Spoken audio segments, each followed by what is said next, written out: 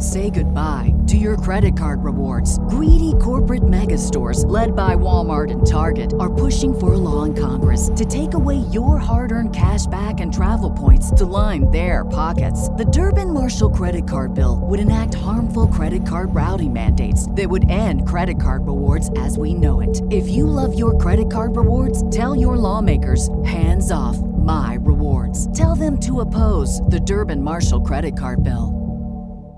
The following is brought to you by the Social Suplex Podcast Network. This is John Silver, lead recruiter of the Dark Order, and you are listening to All Things Elite.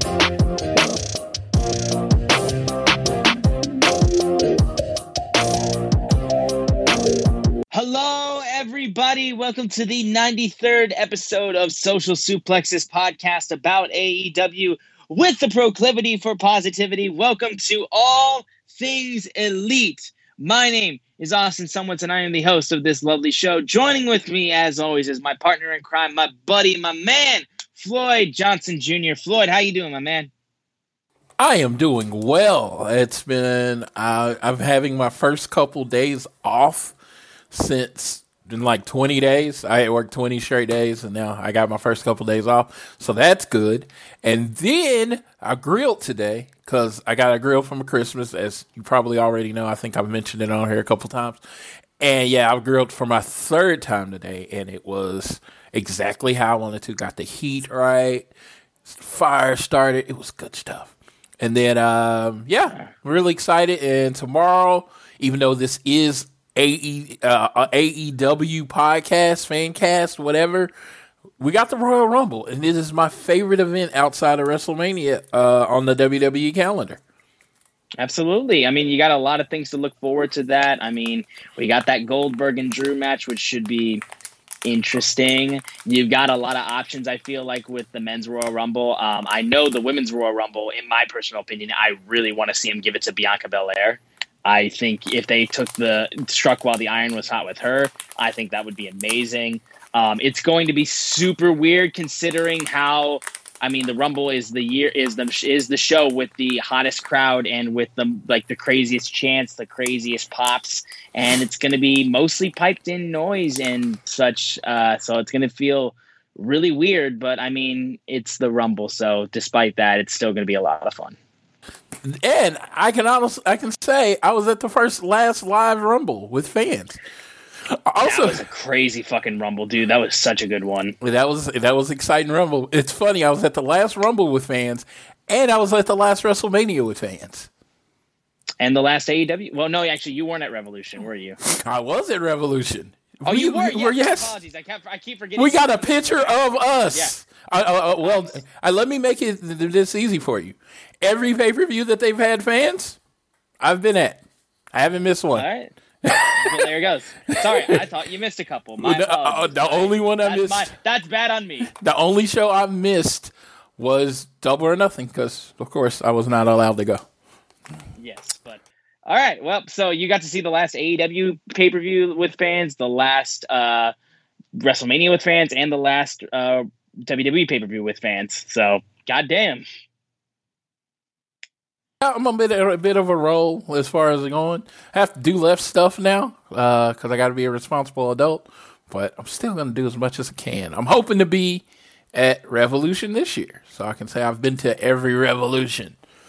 That would be dope. Right. But we got a lot to talk about specifically with AEW this week. We got a lot of stuff with Dynamite, and we're getting up towards Dynamite Beach Break, which is coming up very soon, which is really exciting. Before we get into the nitty-gritty of the show, though, I want to make sure that if you enjoy the show, be sure to download the show on Google or Apple Podcasts. If you listen to us on Spotify, you can also share the podcast around with your friends. Google and Apple Podcasts, you can do that as well. You can leave a rating and a review. Let us know what we're doing good. Let us know what we can improve on. If you're so inclined to, you can also leave a donation through our podcast provider, Red Circle. We'd be forever grateful if you did that. On social media, we are at AT Elite Pod. You can support us there. That's our main Twitter account. At Social Suplex are the guys that make this show possible. I am at SZoomer4 on Twitter, and Floyd is at Floyd Johnson Jr. on Twitter. And the big news of the week is a very Cody focused one, and I know it's something we've talked about before, and Floyd has definitely talked about before, being Cody being his guy, on NBA TV on like inside the NBA with on TNT for the AEW End of the Year Awards. Shaq announced that he wants to fight Cody. He said, let's do this in March. What that means is revolution. It's going to be, we're going to talk about this more as we get through because, I have an idea what the match is going to be. I think they pretty much set it up on Dynamite what the match is going to be. But Shaq, I'm like on national TV on one of the highest rated late night shows. Inside the NBA does crazy numbers. Ernie talks about All Elite Wrestling. Shaq talks about him and calling Cody like a bleach bond bum and says, let's do it in March. So, like, on national TV, one of the highest rated shows on cable, Shaq and Cody. This was all about this really wasn't about Cody. It was about the fact that AEW, Ernie had to talk about AEW on live TV. Come on. To be fair, Inside the NBA has had Jericho on, and they did a bunch of stuff with AEW. But, in terms of, there was no AEW guys there, so it wasn't, anything like, oh, we have this guy from AEW that's showing up. They just straight up said, Shaq wants to fight one of the AEW wrestlers. Yeah. Yeah, and he's been wanting to wrestle for years.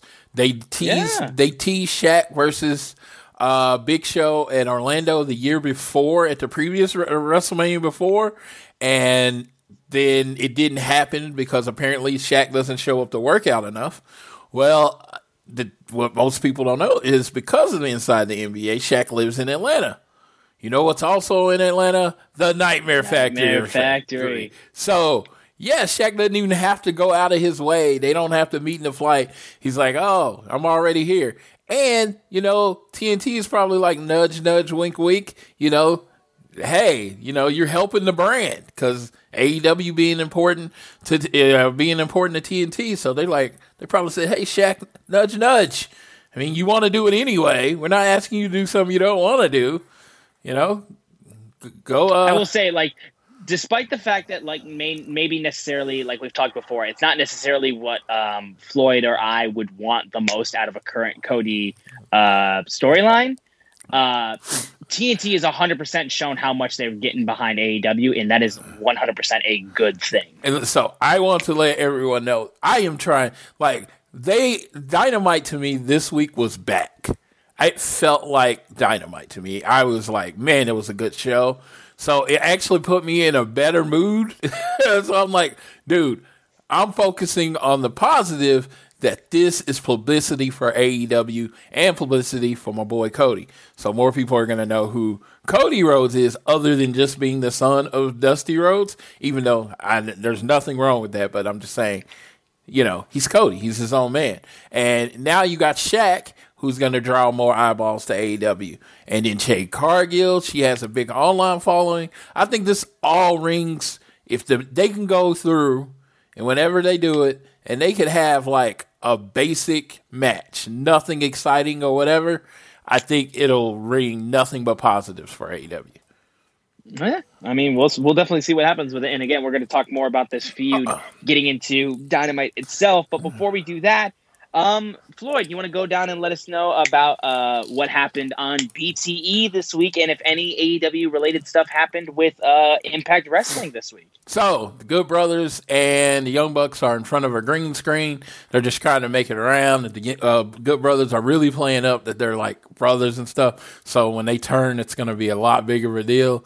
They asked if Penta deserved to get beat up. Young Bucks asked if Penta deserved to be beat up by the Good Brothers, and they was like, "Man, this is old school biz cliz. We just handled our business, right?" So they beat them up.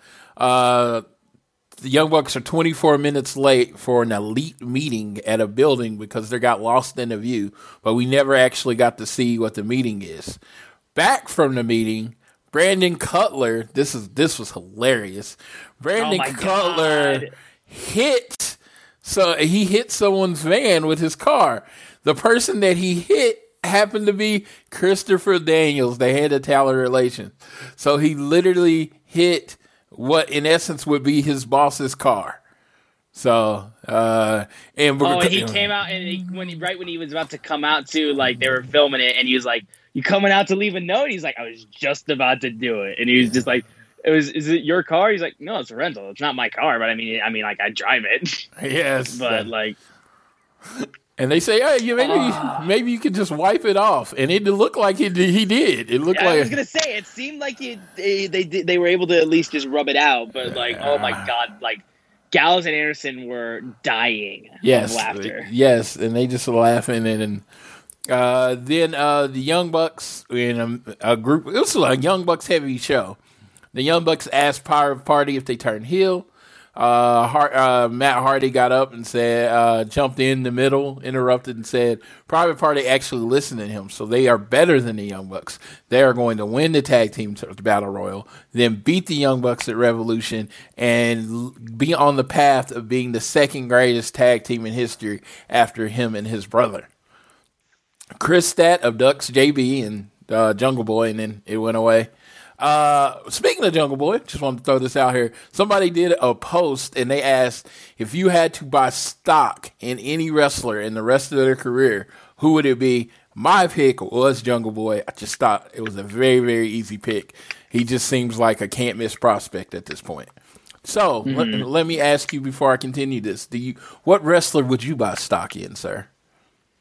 Any of them worked at GameStop recently? Topical. But if I was to actually say which one I would buy into, Jungle Boy is a good one, but to kind of mix it up a little bit, I would say Phoenix. Okay, Phoenix is a good one. My backup pick would have been MJF, just because. Honestly, yeah. If we're going heel, I would go down a MJF path. I mean, like the dude's just nonstop in your face with his heel persona, and it's just he has no chill, and he's got 100% just like a willpower of just sticking around. That he will be around for a while, I can bet. Someone making Kool-Aid, it's Alex, and he's been asked to recruit more people by 5. And we're in TDOs. So after that, you see Santana Ortiz and Dasha all going around, and everybody's drinking Kool-Aid. So they're all recruits to the Dark Order, whether they now know it or not. So then we're in the Dark Order's lair. Whatever, they were pissed about a shitty table. They think Paige said no because they forgot about the bouncy house and the mermaid, so everybody's blaming each other.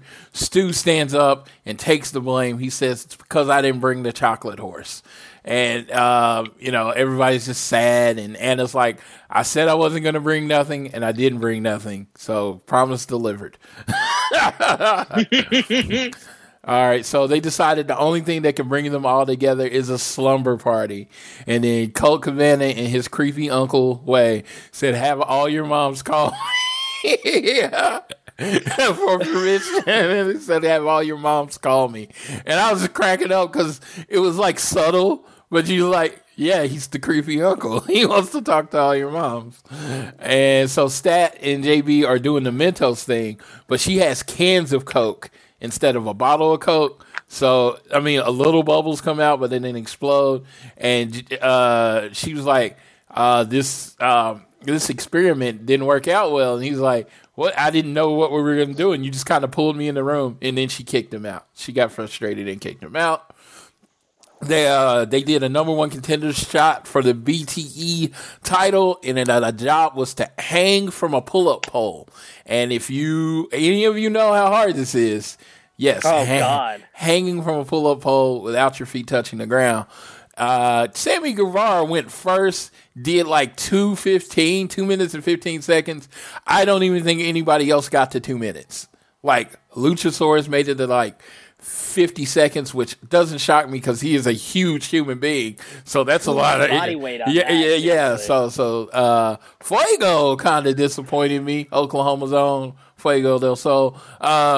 He disappointed me because he made it like dude's like 97 pounds. I thought he could make it, but Sammy Guevara went first, dominated. So next week in a contest they did not say will be the man, the myth, the legend, Sammy G versus John Silver, and for the best title in professional wrestling.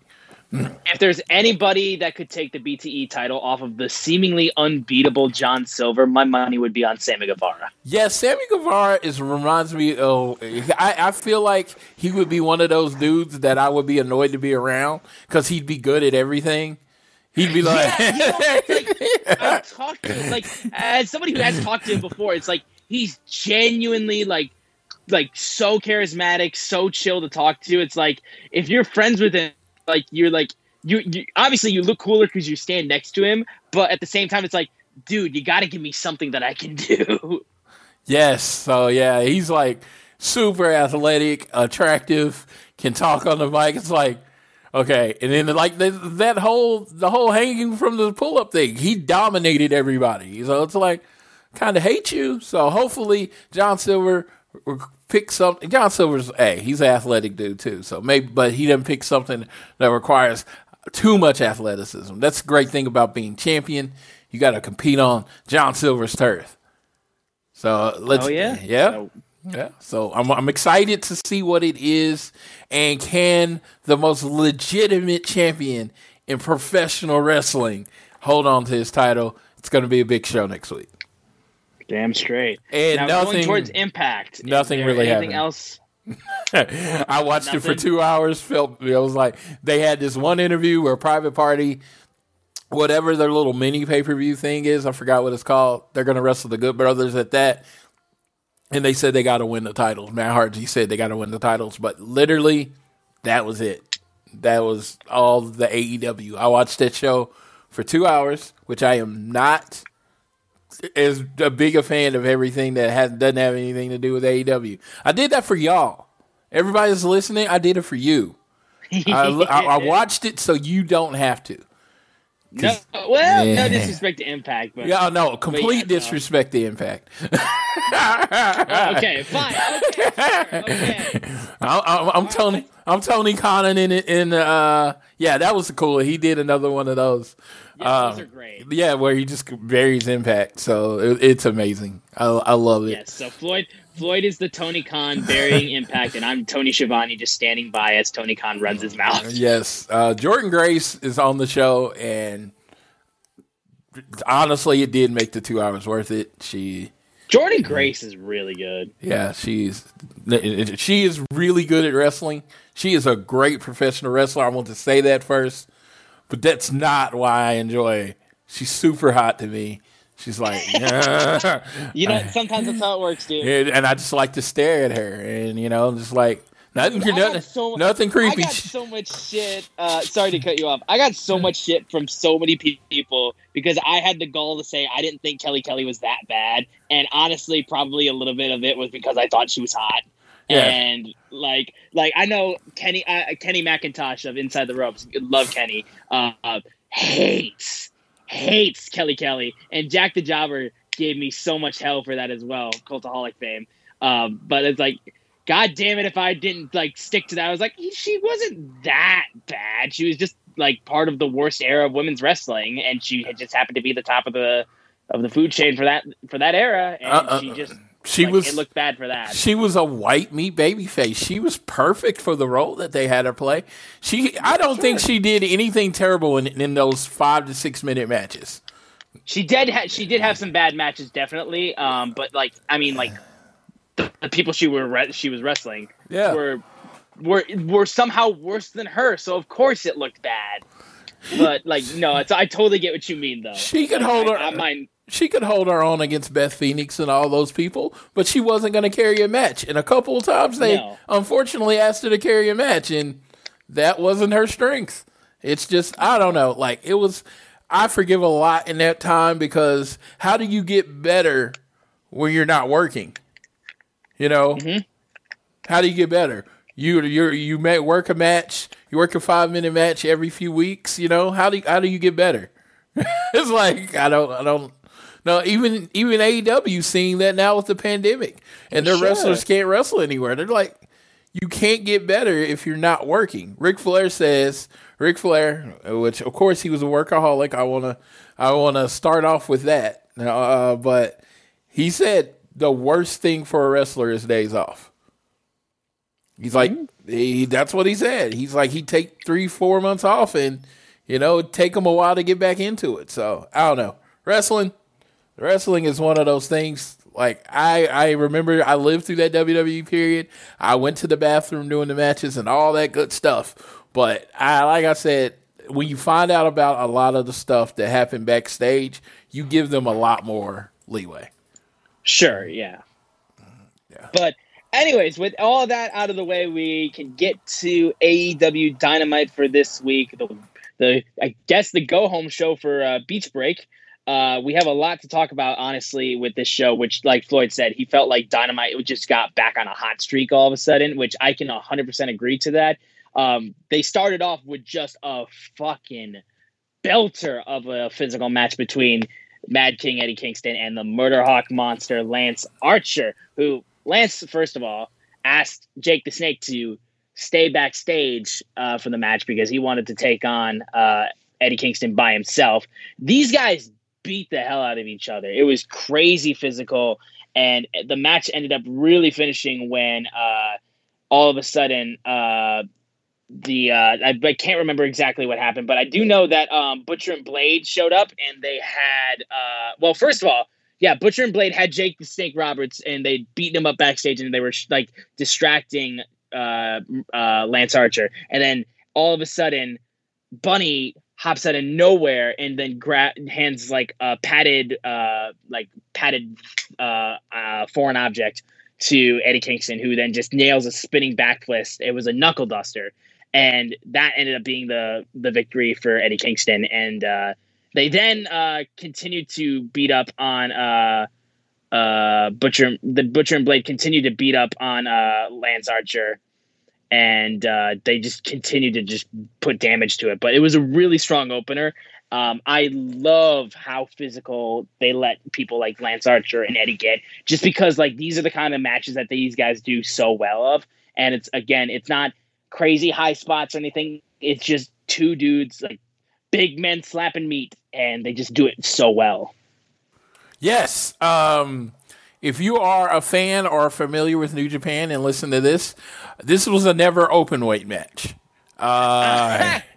This was super physical. Lance kind of dominated the match, and Eddie played the perfect aggressive chicken shit heel. It's so funny because he plays a character I've never seen. He will fight anybody at any time, but he's a chicken shit heel somehow.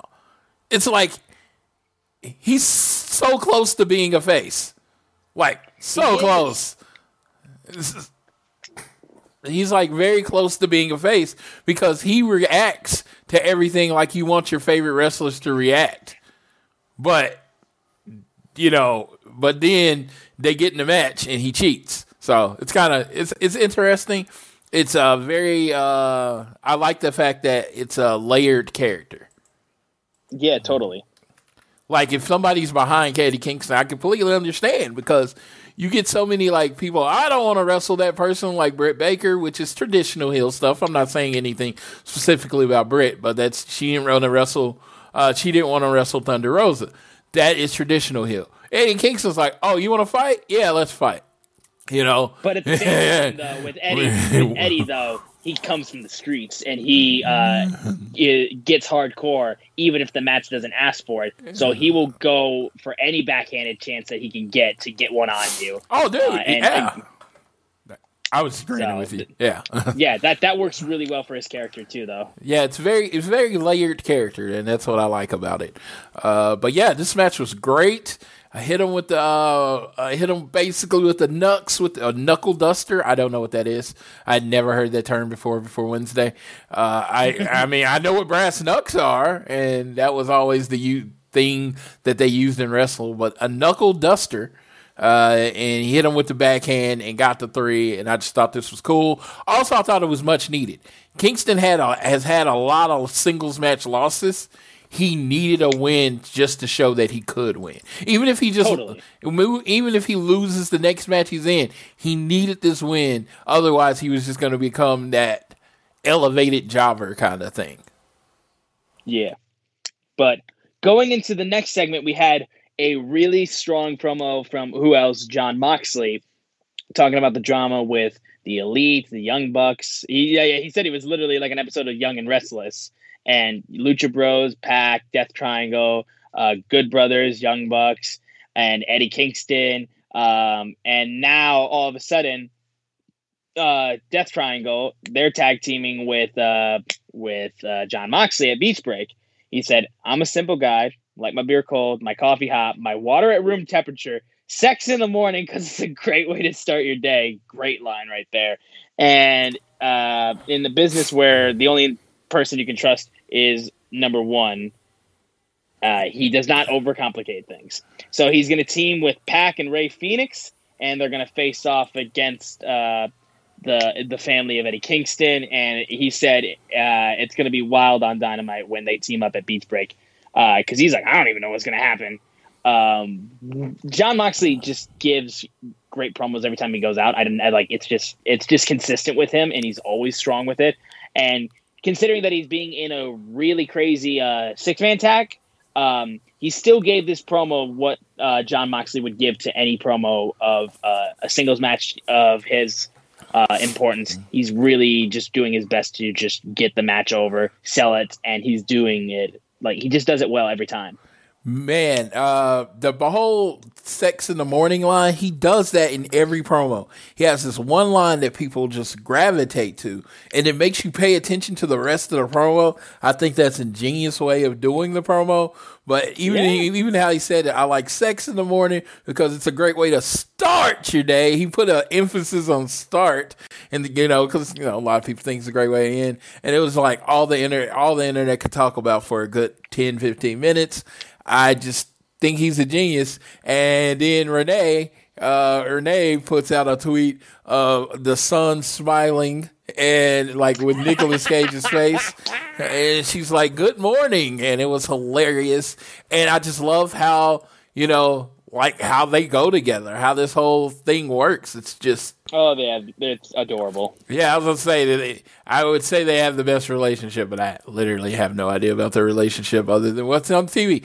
So they seem to have a really good relationship, and they have fun. Absolutely. They have a fun relationship, which is what I try to bring to my relationships and like with my wife. It's just, I always think it's like, I always say, I'm like, it's great to love your partner, but it's more important to like them.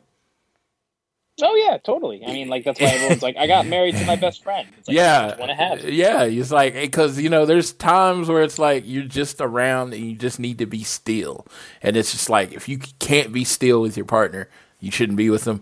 This a little advice from the old man Floyd. Absolutely. That's for you. That's for you.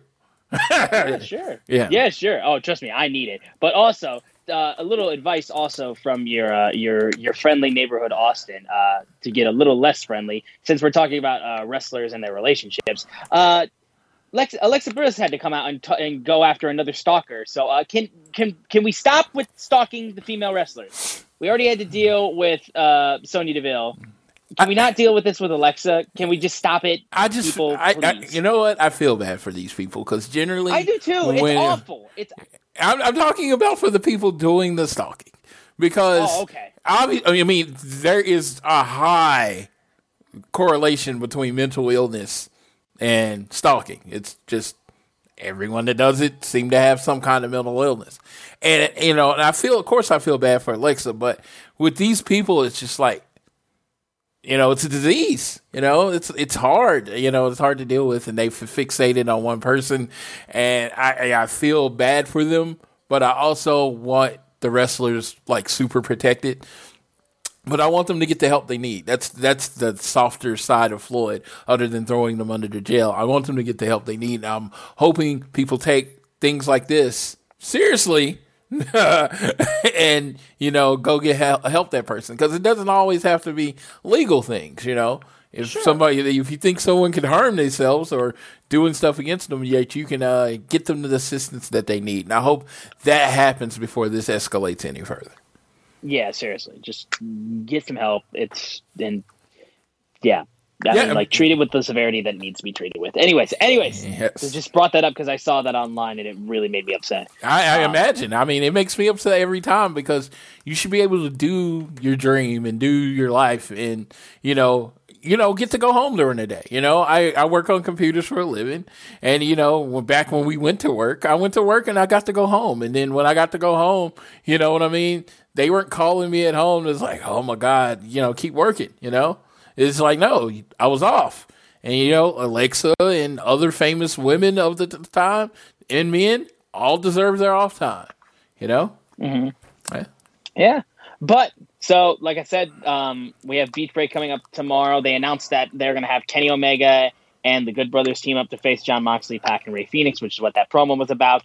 We can then get into the promo with TNT champion Darby Allin with Sting, because they did confirm the first match that Sting will be wrestling with in AEW. He's teaming with the TNT champion Darby Allin to face Ricky Starks and the FTW champion Brian Cage of Team Taz, and that's set for Revolution, and that's going to be Sting's first match.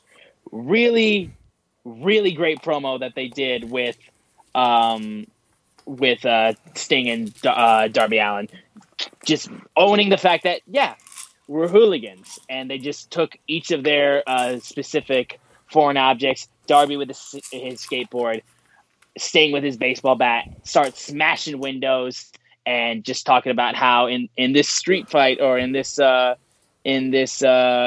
that we're having, it's you don't play clean or dirty. It doesn't matter if you play clean or dirty. Sorry, it's just specifically about survival. So it is crazy exciting just to have the fact that we now know what we're going to get with Sting in AEW in his first match with the company. So it's just nice to know that that's what we're going to get. And Floyd, any thoughts that you want to share about either this promo or the match announcement in general? Promo, I mean, I'm not going to say I thought it was the best. It's hard to have a great promo when the two people are best known for not talking. You know what I mean? Mm-hmm. It's just like sure, Darby. Yeah. He's like Darby. He has a different character, and I'm hoping that and it seems like people are, identifying and attaching with it. Sting, I'm really excited to see what they do with him at the street fight. The fact that they're called themselves hoodlums was a little comical to me, especially when talking to Taz, the hoodlum. It's like It was like they're the hoodlum. But it was hilarious. I love that this is moving forward. That's my favorite thing about it, is that it's moving forward. It does suck that the TNT title will not be defended at Revolution, but a good old street fight, AEW does these matches well. So, I mean, literally a lot of people, other than the Young Bucks versus Hangman, a lot of people think the best tag team match last year was the street fight between I almost called them LAX, Proud and Powerful and Best Friends. So let's move forward. Let's see what's going on. So I'm excited. Now, I'm excited as well. We then got Say goodbye to your credit card rewards. Greedy corporate mega stores, led by Walmart and Target, are pushing for a law in Congress to take away your hard-earned cash back and travel points to line their pockets. The Durbin-Marshall credit card bill would enact harmful credit card routing mandates that would end credit card rewards as we know it. If you love your credit card rewards, tell your lawmakers, hands off my rewards. Tell them to oppose the Durbin-Marshall credit card bill. The demo god Chris Jericho teaming with MJF as Jericho continues to be a tag team slut with his own team members, teaming to face the Varsity Blondes, Griff Garrison and Brian Pillman Jr. They had a remixed version of their themes together, combining MJF's theme with Judas, which was interesting. I found it kind of funny that they do this with MJF and Jericho, but they didn't do it with anybody else that he teamed with. But either way, the match itself was really, it was great heel work from MJF. Jericho very specifically hit the Judas effect and then hit his springboard lion salt just to stick it to the fans dogging on him for slightly botching it last week. And then he just smiles at the camera as it happens. But yeah, honestly, I 100% didn't have a ton to say about this match. I thought the team. I still think. I thought the Varsity Blondes and Griff Garrison with Griff Garrison and Brian Pillman Jr. are actually a lot of fun to watch. But I mean, Jericho and MJF are great. It had nothing like huge to go run home with. But yeah, it was still pretty strong. I felt they are a great heel tag team. I try not to use that word loosely because great is a different level. But I do think they are a great heel tag team. It's just they they have the energy, character work. Of course, it's MJF, so it goes without saying. Chris Jericho cannot work as hard, because you don't work as hard in tag team matches. That is said by wrestlers, not by the fat person talking on the podcast right here, talking about how hard people work.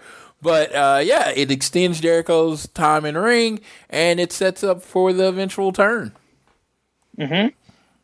Yeah, it's gonna be really fun just to see the downfall of the Inner Circle, all thanks to MJF and going off against what Sammy Guevara has issues with MJF. We then had Pac cut a quick promo talking about next week when he and was it Penta or was it Phoenix? Phoenix. That's right, Phoenix, because Penta's out. Yes. So yeah, he said, "You hurt us, we hurt you back. You're facing the consequences." Pac's promos are always fun to watch, but it wasn't too much to say about it. But then we got Cody's response to Shaq. They showed how Shaq called him a little punk, said he looked like a little girl with his bleach blonde hair.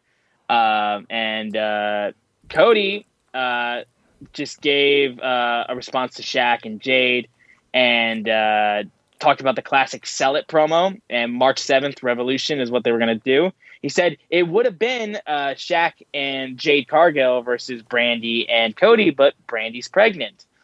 And he deferred to Arn Anderson. He spoke to Tony Khan about it. Arn Anderson talked about it and said, one way of making you thinking a little differently, June 29th, 1985, that date was when Dusty Rhodes got in with Tully Blanchard, fought for 30 minutes, jumped on a private plane, flied cross country, and got there in time to see the birth of Cody Rhodes. And then talked about if he decides to go down to face Shaq at Revolution, you should do it with your eyes wide open and no regrets. It was interesting to see them go back and forth about it. And then he then brought out a possible partner in crime for him, and it was Red Velvet, who got to cut her own promo in the whole section, which was good. I felt like it was good. It was decent. I didn't have a ton to write home about it, but I think she did really well, considering that, she's basically replacing Brandy in this whole storyline. Yeah, she's going to stir your bitch ass up. So they went and found microwave Brandy and just put her in there. I was gonna say, like, it's replacement Brandy. That's Yeah, what it I is. mean, she kind of looks like Brandy, and I have no problem with it. I'm just saying, if you don't even gotta look closely to be like, you're kind of replacement Brandy, So Which isn't a bad thing. It's not a bad thing. It's just okay. Jade Cargill apparently has been wrestling like maybe 6 months to a year, and I would have liked somebody more experienced to try to carry her. I'm not saying Brandy was the greatest wrestler ever, but I'm just saying you just need somebody there to carry it. So I've always said about this match, it could be a car wreck or it can be okay. I think those are the only two options. I don't think it's going to be a classic by any means. No. Which I'm not. I think that's not even an option. It can be a car wreck where you'll be watching it over and over and again to laugh at it, or it'll just be like a match. And you'll be like, "Yep, that was a match that happened in wrestling history," and then that's it. That's it. I'm hoping it's the latter. I hope it's just a match. It's like just a celebrity match, But hey, Shaq is a former NBA player. That dude's like a Brazilian jiu-jitsu black belt or something like that. He's a cop. He's got all this stuff. This dude can bring it. When he does stuff, he's usually really good at it. So I don't even know why I'm having such a doubt on him being good as a wrestler, but I'm going to say it. I still have my doubts. Sure. It's going to be interesting, that's for sure. And I don't know what exactly we're going to get. Like I said, it's either going to be good or awful, but we'll see which side it goes down. We then got, speaking of microwave wrestlers, we got Hangman Adam Page versus microwave Dolph Ziggler and Ryan Nemeth. Yes. To the point where Dolph Ziggler even tweeted about it.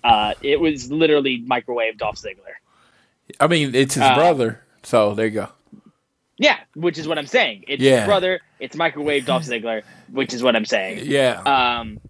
But Hangman got a good win on that just real quickly, and then Big Money Matt comes out, and he comes up and saying, like, just watching Hangman and very much like scouting him. It seems like he applauds Hangman when he walks to the ring after Hangman gets the win. He said, "Didn't want to create a scene. I want to be in your corner and let you know I support you. I've been watching you, and I'm concerned because you seem lost. You seem conflicted. And I was with you at the Stadium Stampede, and I knew how much you had for the Young Bucks and Kenny Omega, and you got burnt by them, and you didn't deserve it. And Dark Order continuing to ask you to join. It's awkward."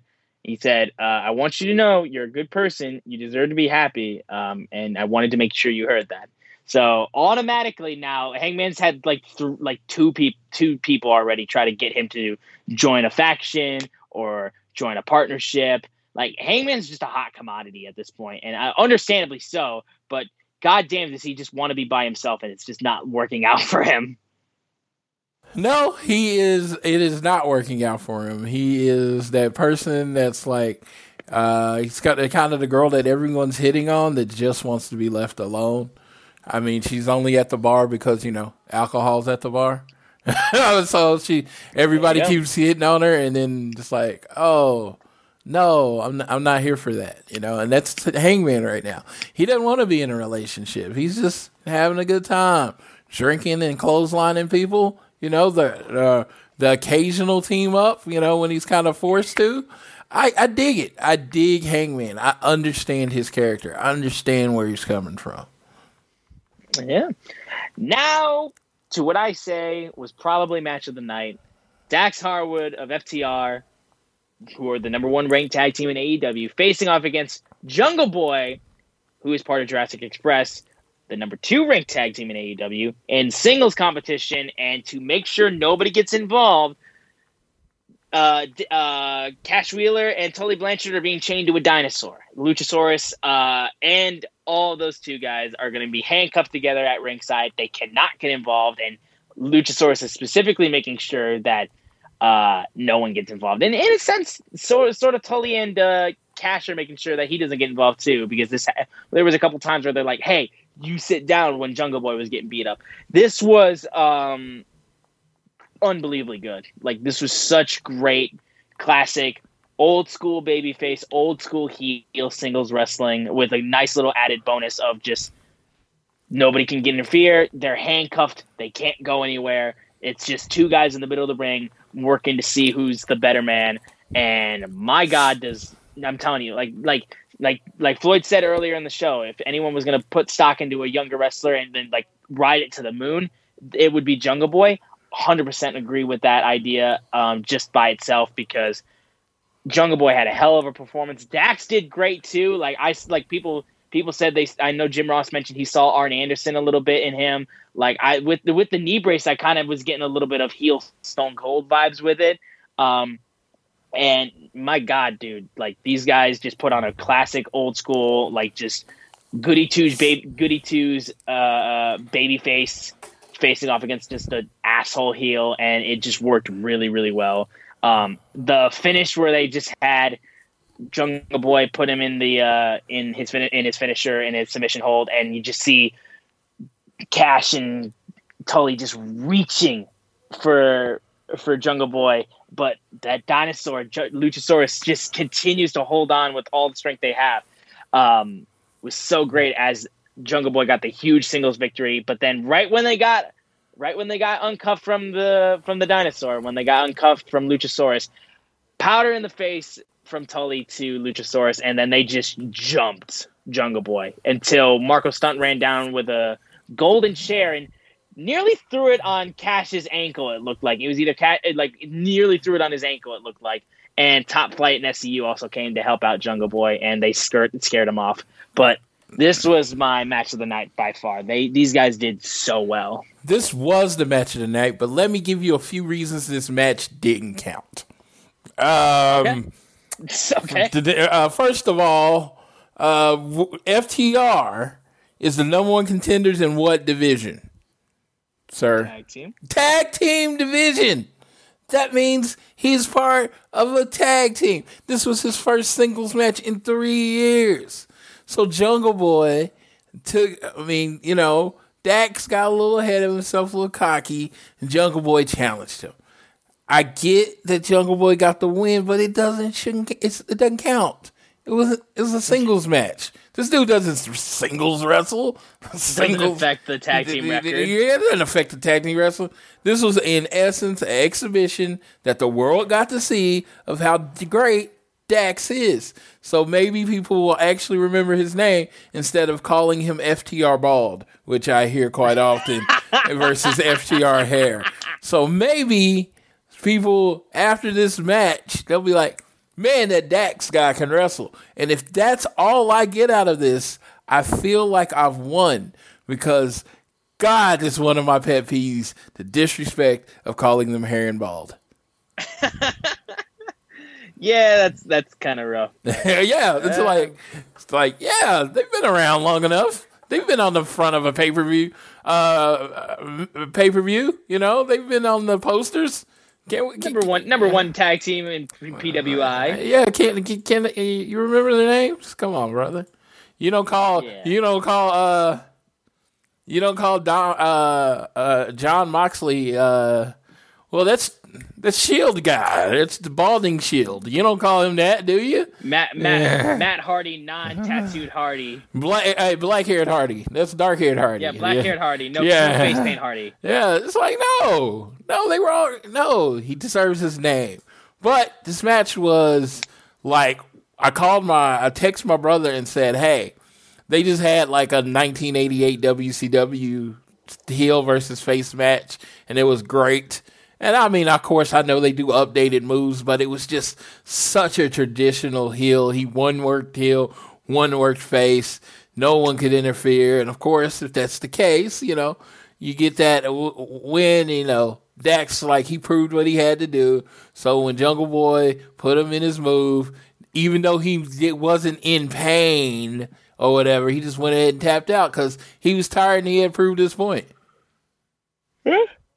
I mean, it's just what FTR does. They just put on a great exhibition for you, and you're like, who won the match? And I'm like, winners, pinfalls. That doesn't matter. Who won? The fans won. The fans won this match because they got to see Dax do what he does better than a lot of other people in the world.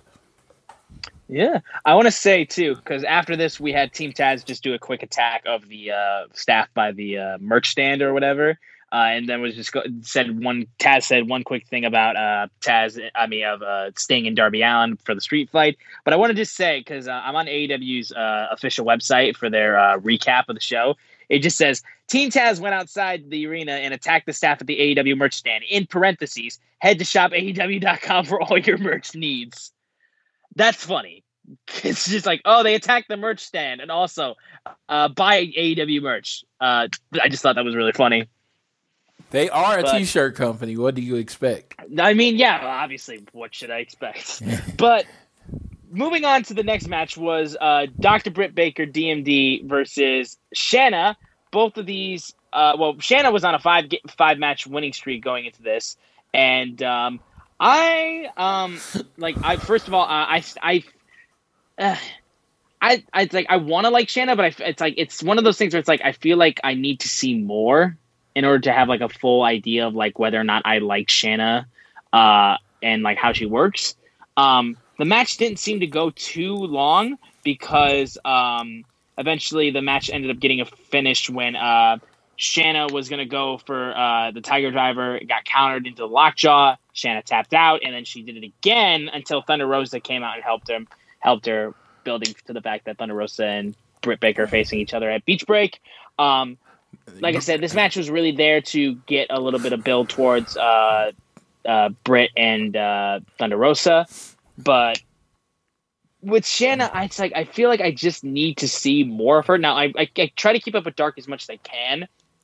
But I feel like I still haven't seen enough of her to, like I said, I don't make every Dark. I sometimes miss a couple, but it's like I need to see more of her stuff in order to get a full idea of her. At least that's just me.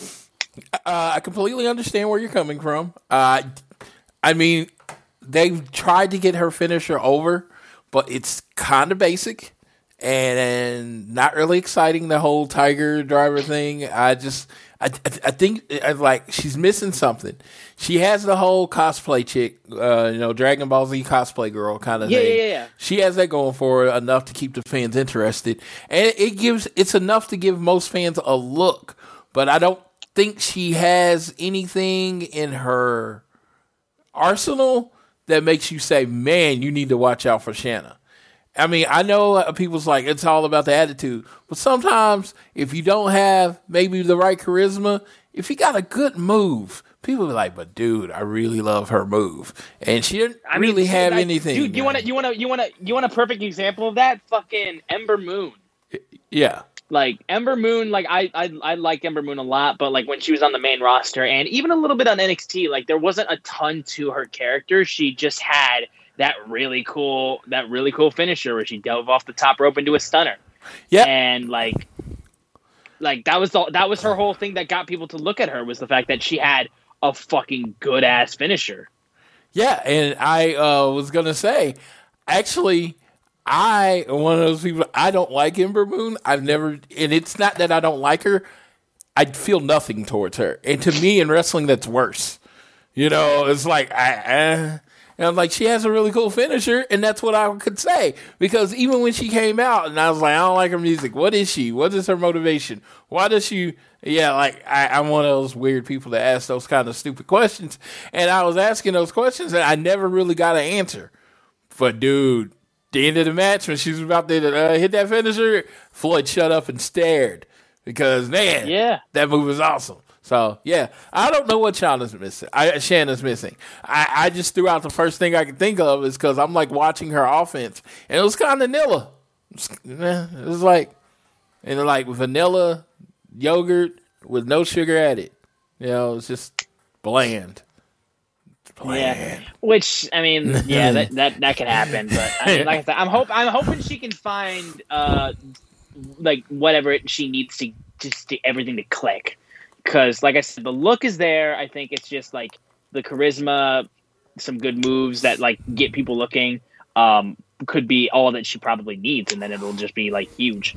But quick little backstage segment of Sammy Guevara and MJF butting heads again, and then finally the main event, 6-man tag match. Well, no, 8-man tag match. My apologies. Between the Young Bucks, Nick Jackson, the Impact Tag Team Champions, the Good Brothers, Anderson and Gallows, versus Evil, Stu Grayson, John Silver, and Alex Reynolds of the Dark Order. And first off, Don Callis walking out with his busted up eye, and then Kenny Omega being like, "What the fuck, guys?" Was so funny to me.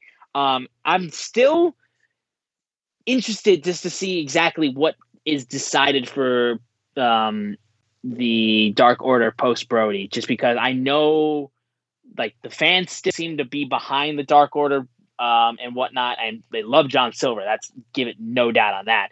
But it's weird. They're in a point where it's like we don't know necessarily what they are in terms of heels and baby faces. I'm wondering if we're going to get to the point where they finally just like either go all one way or go all the other way, or if they just return back to what they were doing while Brody was gone.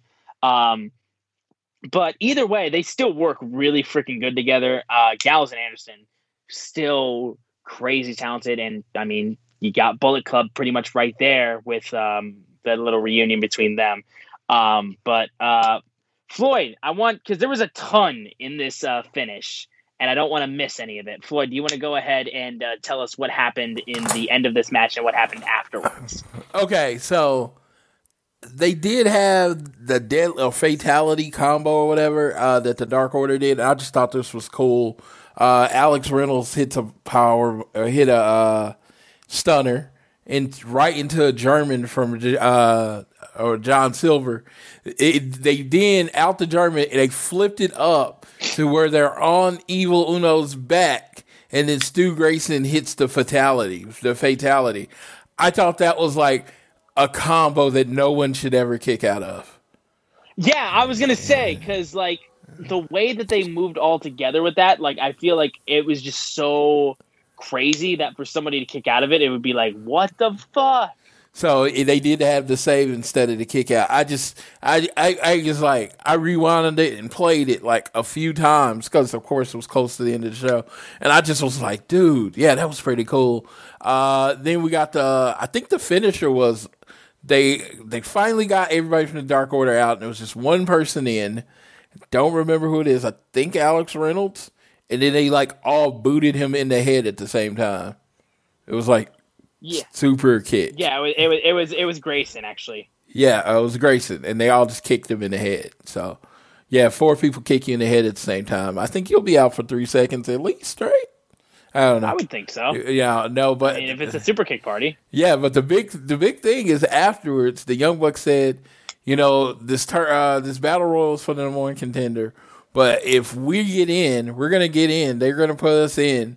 And if we win, we get to name our contender. And it could be anybody. And they stared right at the Good Brothers' face. So, if the Young Bucks win, we may be getting the Young Bucks versus the Good Brothers live on pay-per-view. And then Phoenix shows up and then just decides that, okay, I'm going to go ahead and kill the Young Bucks. Yeah, so he then does a flip. He jumps through the ropes. He goes too hard and then lands on the guardrail, and then he just sits there and starts waving. It was so smooth how he pulled it off. I don't know how he does that. If you didn't know wrestling, you would swear he did it on purpose. But, we all know wrestling, and he wasn't, that wasn't pleasant. But he did it so smoothly. It was like, he just landed on that guy, flipped over, and just landed on his ass and waved at everybody. Yep, that's what he just did. Like, I have a hard time explaining it, and I think that's the greatest thing about Rey Fenix, the reason I love talking about him. That dude does stuff that I have a hard time describing to other people. I just was like, dude, go on your TNT app, press play, because I can't tell you what he just did. He just did something dope. Yeah. Yeah, Rey Fenix then was going to get hit with the Magic Killer by the Good Brothers. He got out of it. Moxley comes in and clotheslines Gallows to the outside. Phoenix then jumps on the Good Brothers, like you said. Then Kenny Omega comes down. He starts beating up Moxley. Moxley hits a paradigm shift, and that's how they close out Dynamite with just absolute, like it's typical end of wrestling show, just straight up chaos. And but from beginning to end, you were either getting excitement in wrestling or you were getting good promos, like the whole 2 hours. And I just thought that was. I just thought that was great. It was just like promo wrestling. It was like, boom, this event. This is happening at this event. This is happening at this event. When are they happening? Oh, next week and next month. Come on. It was crazy. It was just so much information. I just think, this was the Dynamite that I'm used to. This is a Dynamite that I'm used to. I know it was a go-home show to beach bash, but it felt like just a really good show. Yeah, I know. It's like we didn't have, like, we were able to stay like we normally try to, like, unbelievably positive with Dynamite. And like I said, we don't have like a ton of stuff to dig at, just because like there's not really much that we can really pick at without like really being nitpicky. Yeah, I'm the last person that like when I did that somewhat negative show, people were like, "You okay?" And I'm just like, because I'm a very positive person. It's just, I need something. I need a spark. And then, of course, I gotta say I was extra down because my boy wasn't getting quality TV time. Yeah. At which he's in a feud. Is it the feud I would pick? No. But it's a feud. He's in one. And he's on Revolution, man. You know, they only do 5 or 6 matches. Yeah, let's do it. But now, with that being AEW Dynamite, which honestly, like we said, bit of a return to form for Dynamite, really strong show.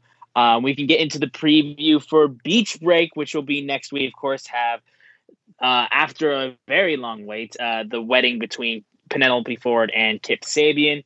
The 6-man tag match between Jon Moxley, Pac, and Phoenix versus Kenny Omega and the Good Brothers, the Real Elite. We had the Tag Team Battle Royal, which will determine the number 1 contenders for the tag team titles at Revolution. Should be crazy fun. Like, there's too many options, I feel like, but I think with the idea of the Young Bucks having opponents, I think I feel like there's really very few options that could be bad for this whole thing. And then we get Lance Archer and Eddie Kingston facing off in a lumberjack match. And I mean, we saw them beat each other up this week, and they're still continuing this super physical feud. And I can only imagine what Eddie Kingston does with a shit ton of, Eddie Kingston or Lance Archer does with a shit ton of people on the outside. So should be a lot of fun with that match. But anything real specifically you want to talk about with Beach Break? Archer is going to throw a person at Kingston.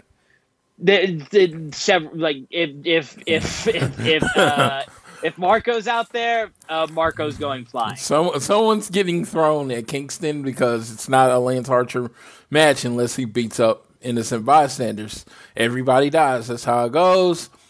Mox, Pac, and Phoenix. Literally, like you press random on some wrestler select. But what you do is you literally take 3 of the best wrestlers on the roster. Yeah, and it's like, okay, against the Good Brothers and Omega. I mean, honestly, I have no problem with Gallows, but 5 of these 6 people I would watch wrestle like anywhere, including Seriously? Machine Gun. That dude is so smooth and so good at what he does. This is going to be a hell of a match. I don't do 6-mans of the year, but if I did one, I think this could end up being an early qualifier for 6-man of the year. Maybe Dynamite match of the year. I don't know, but I just think it's going to kick ass because you just got 6 people that know how to work and know how to entertain. It's just going to be fun, and I'm looking forward to it. Yeah, I mean, like I said, I'm with you too. Not a massive multi-man fan, but like when you have this level of talent in your multi-man match, you can't go wrong. It's like how I say, like if the Young Bucks are in your multi-man match, you're guaranteed a couple like crazy good spots. And so it's going to be great. And I want to let everyone know this is how you do a wedding episode. Okay. wrestling weddings, not really my thing personally. Like when they first started Attitude Era, they were really cool. Then it just felt like, okay, if they having a wedding, it's going to get messed up. Blah. That was boring, right? Because you knew what was going to happen. And it's like, but look at the dopeness that is surrounding this wedding. And I forgot a match, and I apologize. It was going to be the first match I put on. Then I was like, I should lead with Kip and Penelope. Then I forgot to put the match on here. Britt Baker and Thunder Rosa. Yeah, of course. Yeah, the match between them we talked about earlier in the show. Yeah, we did mention that. Yeah, but definitely apologize on that. Part of the preview. It's like, look at that. That's like 4 awesome matches that you're looking forward to. So even if you don't like the wedding, you're just going to be sitting through however many minutes, 15 minutes that takes. Generally, it gets 15 minutes. It's that kind of stuff. Even if you don't want to watch that, look at all the great wrestling you have around it. That's going to be amazing. Oh, yeah. That's how you do it. That way, for the person that the wedding part is like, oh, they're doing a wedding, I'm not going to watch the show. Then he's like, well, what else is going on? Well, I can't miss the whole damn it. So, yeah, you put a lot around your gimmicks. So, in case your gimmick sucks, you still get dope wrestling. That's all you need. Yeah. But yeah, that'll do it, I think, for this episode of All Things Elite. Thank you guys so much for tuning in. Remember, if you enjoy the show, be sure to share it with your friends. If you listen on Spotify or if you listen on Google or Apple Podcasts, be sure to leave download and leave a rating and review. Let us know how we're doing. Again, if you want to donate to us, red circle is how you're going to do it. On social media, we are at AT Elite Pod on Twitter. At Social Suplex. Those are the guys that make this show possible. Give them all the support. Check out all of the other shows on Social Suplex's podcasting network. You're not going to be disappointed. I am at SZoomer4 on Twitter. Floyd is at Floyd Johnson Jr. on Twitter. And as I, a Detroit boy and a Lions fan, ponder this rebuild as we just traded Matthew Stafford for Jared Goff and a flurry of first round and a third round pick. And I know that the team is in full rebuild mode. I will have Floyd, who his team is going to be in the Super Bowl for back-to-back years and could win back-to-back years, take us home for this show. Okay. Thanks so much for listening. Floyd, go ahead. Austin keeps using these weird words like should and if and could. When the Chiefs win, it happens because Mahomes is inevitable. You know, you can try to tear his kneecap, he comes back and wins. You can try to just ram his head into the ground, he comes back and wins. It's what he does. So thank you. I wasn't going to cut a promo on the Kansas City Chiefs there. It's just, you mentioned the Chiefs. I'm a little angsty right now. I'm a little ready to pounce. Because it's a week away by the time you listen to this. But that's what my point was. By the time this show drops on Sunday, January 31st, that means 30 days of 2021 are gone. What that means is the year can't possibly suck yet. Because you have like 335 days to fix whatever is wrong. If it can be fixed. I'm talking about if you didn't start your year making the decisions you want to as far as your weight, smoking, blah, blah, blah. You got 330 more days to fix it, turn it around. Our boy Austin's working out and he's getting back on his good foot. And me and my wife start keto in February.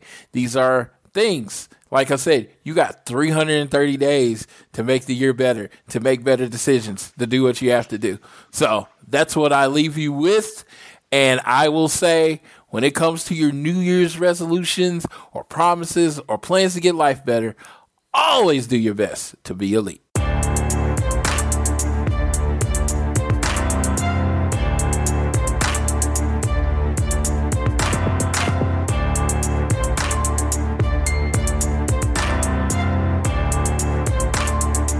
say goodbye to your credit card rewards. Greedy corporate mega stores, led by Walmart and Target, are pushing for a law in Congress to take away your hard-earned cash back and travel points to line their pockets. The Durbin-Marshall credit card bill would enact harmful credit card routing mandates that would end credit card rewards as we know it. If you love your credit card rewards, tell your lawmakers, hands off my rewards. Tell them to oppose the Durbin-Marshall credit card bill.